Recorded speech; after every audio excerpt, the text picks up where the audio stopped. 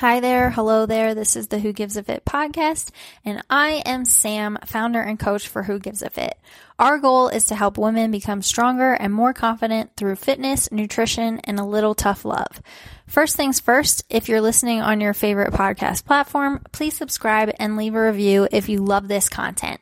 You can also find us on Instagram for daily tips and inspo at Who Gives a Fit. I'm so looking forward to hearing from you. Today we're talking about sleep. I feel like this is something that we don't really think about too much. It's just something that we do. We don't really consider how important it is for other aspects of our life. So today we're going to touch on how absolutely important it is. When we aren't getting enough sleep, that quickly bleeds into other areas of our lives.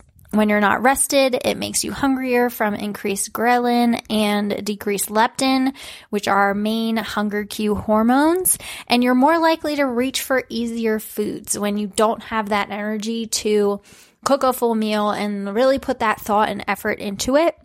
That may lead to going more off track or that aren't quite as nutritious for our body. Sleep also impacts your workouts. The more rested you are, the harder you can push in your workouts, meaning more calories burned or more fat loss, or feeling stronger and building more muscle. Whatever your goal may be, sleep plays such an important role. And I know at times it can seem hard to control that, and this is going to talk a bit more about ways that you can gain a little more control around the situation.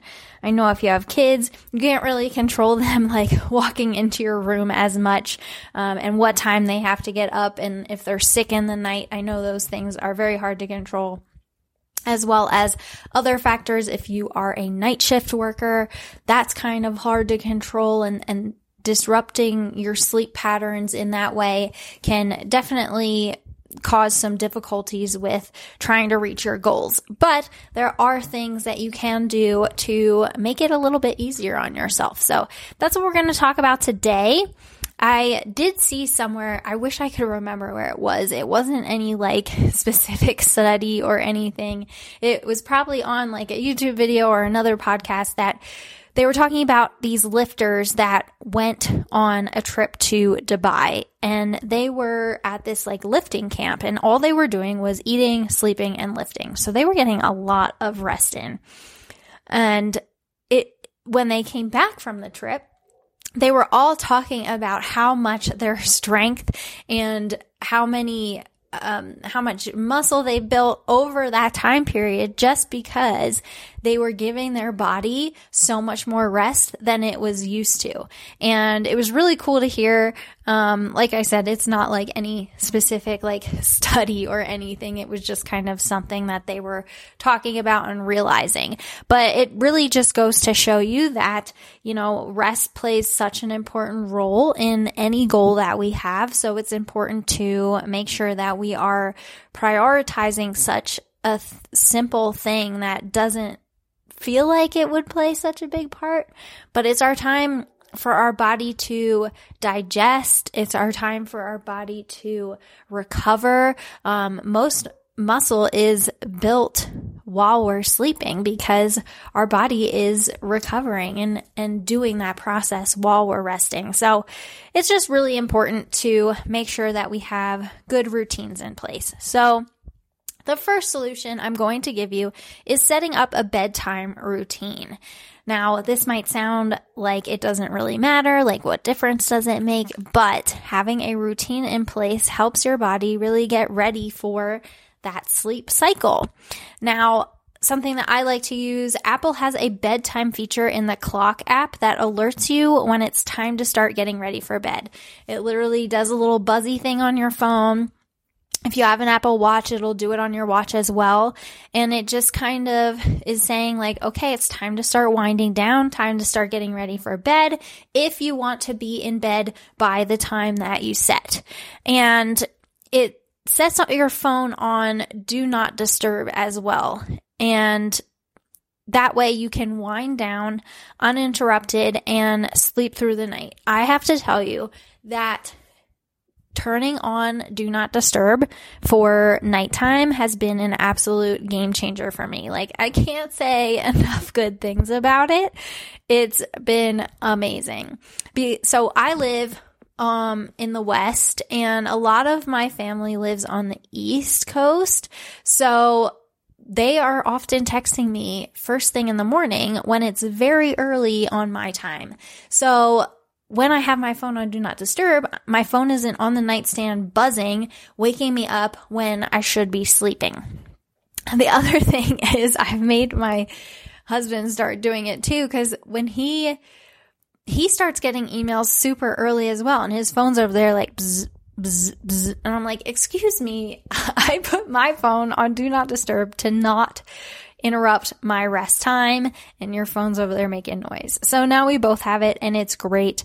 No interruptions other than cute little Patrick coming in at his breakfast time screaming in my face. But I can handle that. Just give him some food. And I no longer get woken up by my phone buzzing.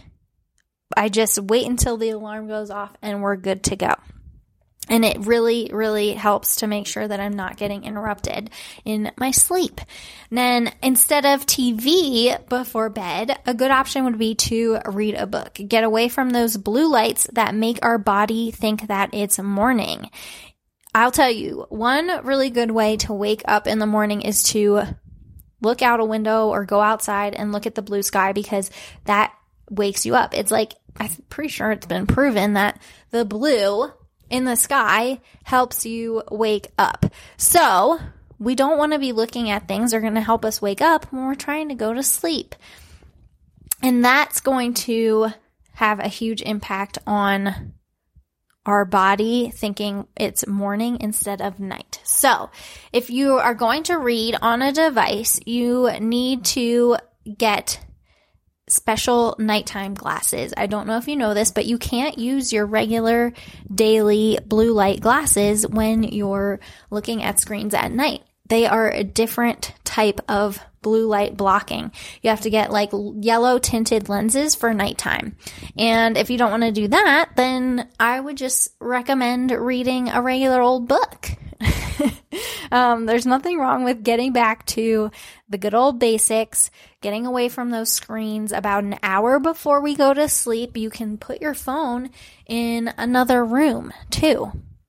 Get yourself an old-fashioned alarm clock. They have a lot of options these days, and you can leave your phone in another room, and that will help too. So we're not scrolling and getting stressed out by like news articles and all the politics on Facebook and all of that kind of stuff that's going to keep you awake. That leads me into our next one. So all the things that are running through your head, write them down before trying to go to sleep. If you're trying to go to sleep and you have all your to-do lists, all the groceries you have to buy, what you have to do in the morning for your pets or your kids, all of that stuff is running through your head like thoughts of the day. Get it all out. Get it all out of your head. Write it down on a piece of paper next to your bed. That way, if it's like a to-do list, you'll be sure to remember, and you can revisit that in the morning and it won't be an issue. But it just needs to be out of your brain for the night so that you aren't constantly like trying to remember as the night goes on and getting woken up in the middle of the night. It's really, really a game changer for your mindset. Then be aware of how late in the day you're having caffeine. So you could even work on removing caffeine altogether. I mean, ultimately that would be the best, but I know a lot of people really like it and rely on it. So just limit the time that you're having it. It's shown that anything after noon, after 12 p.m. has a possibility of impacting your sleep. So keep your caffeinated drinks to the morning time. You're really only supposed to be having about 100 milligrams a day anyway, which is about 1 cup of coffee. I know some people have multiple throughout the day. And then they wonder why they struggle to sleep. And that's exactly why, because they're having a lot of caffeine and it's late in the day. So keep an eye on that. Try to work on moving the timing of that and the amounts of that around. Another thing that kind of goes in line with that is reducing your alcohol consumption. If you're the type of person that has to drink to go to sleep, it might be time to reevaluate that. So alcohol does make you fall asleep faster, but it disrupts your REM cycles, and that leads to feeling unrested. And we don't want that. So both caffeine and alcohol are two major components that I've noticed impact my sleep personally. And I avoid them both as much as possible because I'd much rather wake up refreshed. And I can tell a major difference in my sleep when I have either of those. With caffeine, it often becomes a cycle. You wake up tired, you drink coffee, you can't fall asleep. Or you wake up a lot and then you wake up tired and you have coffee, and the cycle just keeps going and going and going. It could be a similar thing with alcohol if that's something that you have in a routine. But with caffeine, it's very, very common to land in that cycle, and to disrupt it, you got to make some changes. So to kind of go in hand with your coffee, you could switch to some calming herbal teas before bed to get you cozy and relaxed. I know some people say that tea isn't really their thing, but there are so many different flavors of tea out there. I'm sure you'd be able to find something that you really enjoy. If I have there's about 1 million different flavors. And I know that because I have 500,000 in my tea cabinet. So if you need tea suggestions, I've got you. Just shoot me a message. I'm happy to help you with any tea suggestions because I am a tea person, that's for sure. Mostly drink herbals. Like I said, I try to avoid caffeine. I also when I have caffeine, I get really crazy. Like one time I had, I think it was an espresso drink, and I was at work and I was losing my mind. I was saying things that I didn't understand. I couldn't sit still. My boss, the owner of the company, had his desk right next to mine. And he at one point was like, "Are you okay?" And I was like, "No, I can't even think my own thoughts." And it was a mess. I felt like I could run through a wall. And that's how I get with caffeine. So that's personally why it's been so easy for me to not have it, because I feel like I'm going to shoot myself into a different dimension when I do have it. So I know for a lot of people it might be hard, but definitely something to consider and work on. If you've tried all of the steps that I've mentioned earlier in this podcast, but you're still struggling with sleep, you can try some melatonin or CBD. I would recommend keeping your doses small though, because a lot of people can overuse things like melatonin, which will actually, again, inhibit your sleep patterns. You'd think more melatonin equals more sleep, but it actually does not. So adding more melatonin than needed will disrupt your circadian cycle. And we want to make sure that we're sticking to around 5 milligrams a night. So make sure that you're checking your labels on your melatonin and other products. With these products, just like anything else, I always say to do a cycle off of them as well. I recommend this for anything that assists us in any way. So some of my clients use lifting straps to help them feel stronger in their lifts if their forearms aren't quite up to par with what their legs can lift. So with that too, I say make sure you're taking a week off from using your lifting straps to make sure that you have that foundational strength built as well. That goes for pretty much any sort of supplement or something that helps.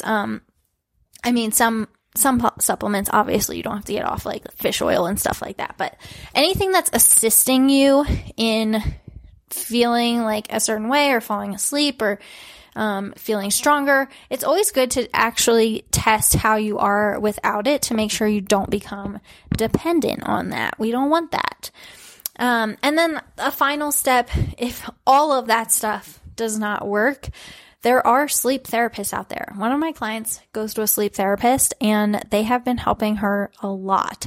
And there's nothing wrong with asking for a little extra help because, like I said, sleep plays such a huge role in everything we do. It can impact how irritable we are. It impacts our relationships then. It impacts our workouts. It impacts how compliant we are with nutrition and then our overall goals, as I said before. So we really want to make sure that we have a good foundation in place for these base habits that we really just need that a lot of times we don't pay attention to. So I hope you found this podcast super helpful. If you have any questions or want to chat with me, I'd love to talk to you. Hit me up on Instagram or leave a little review on this podcast. And I look forward to talking to you guys on the next one.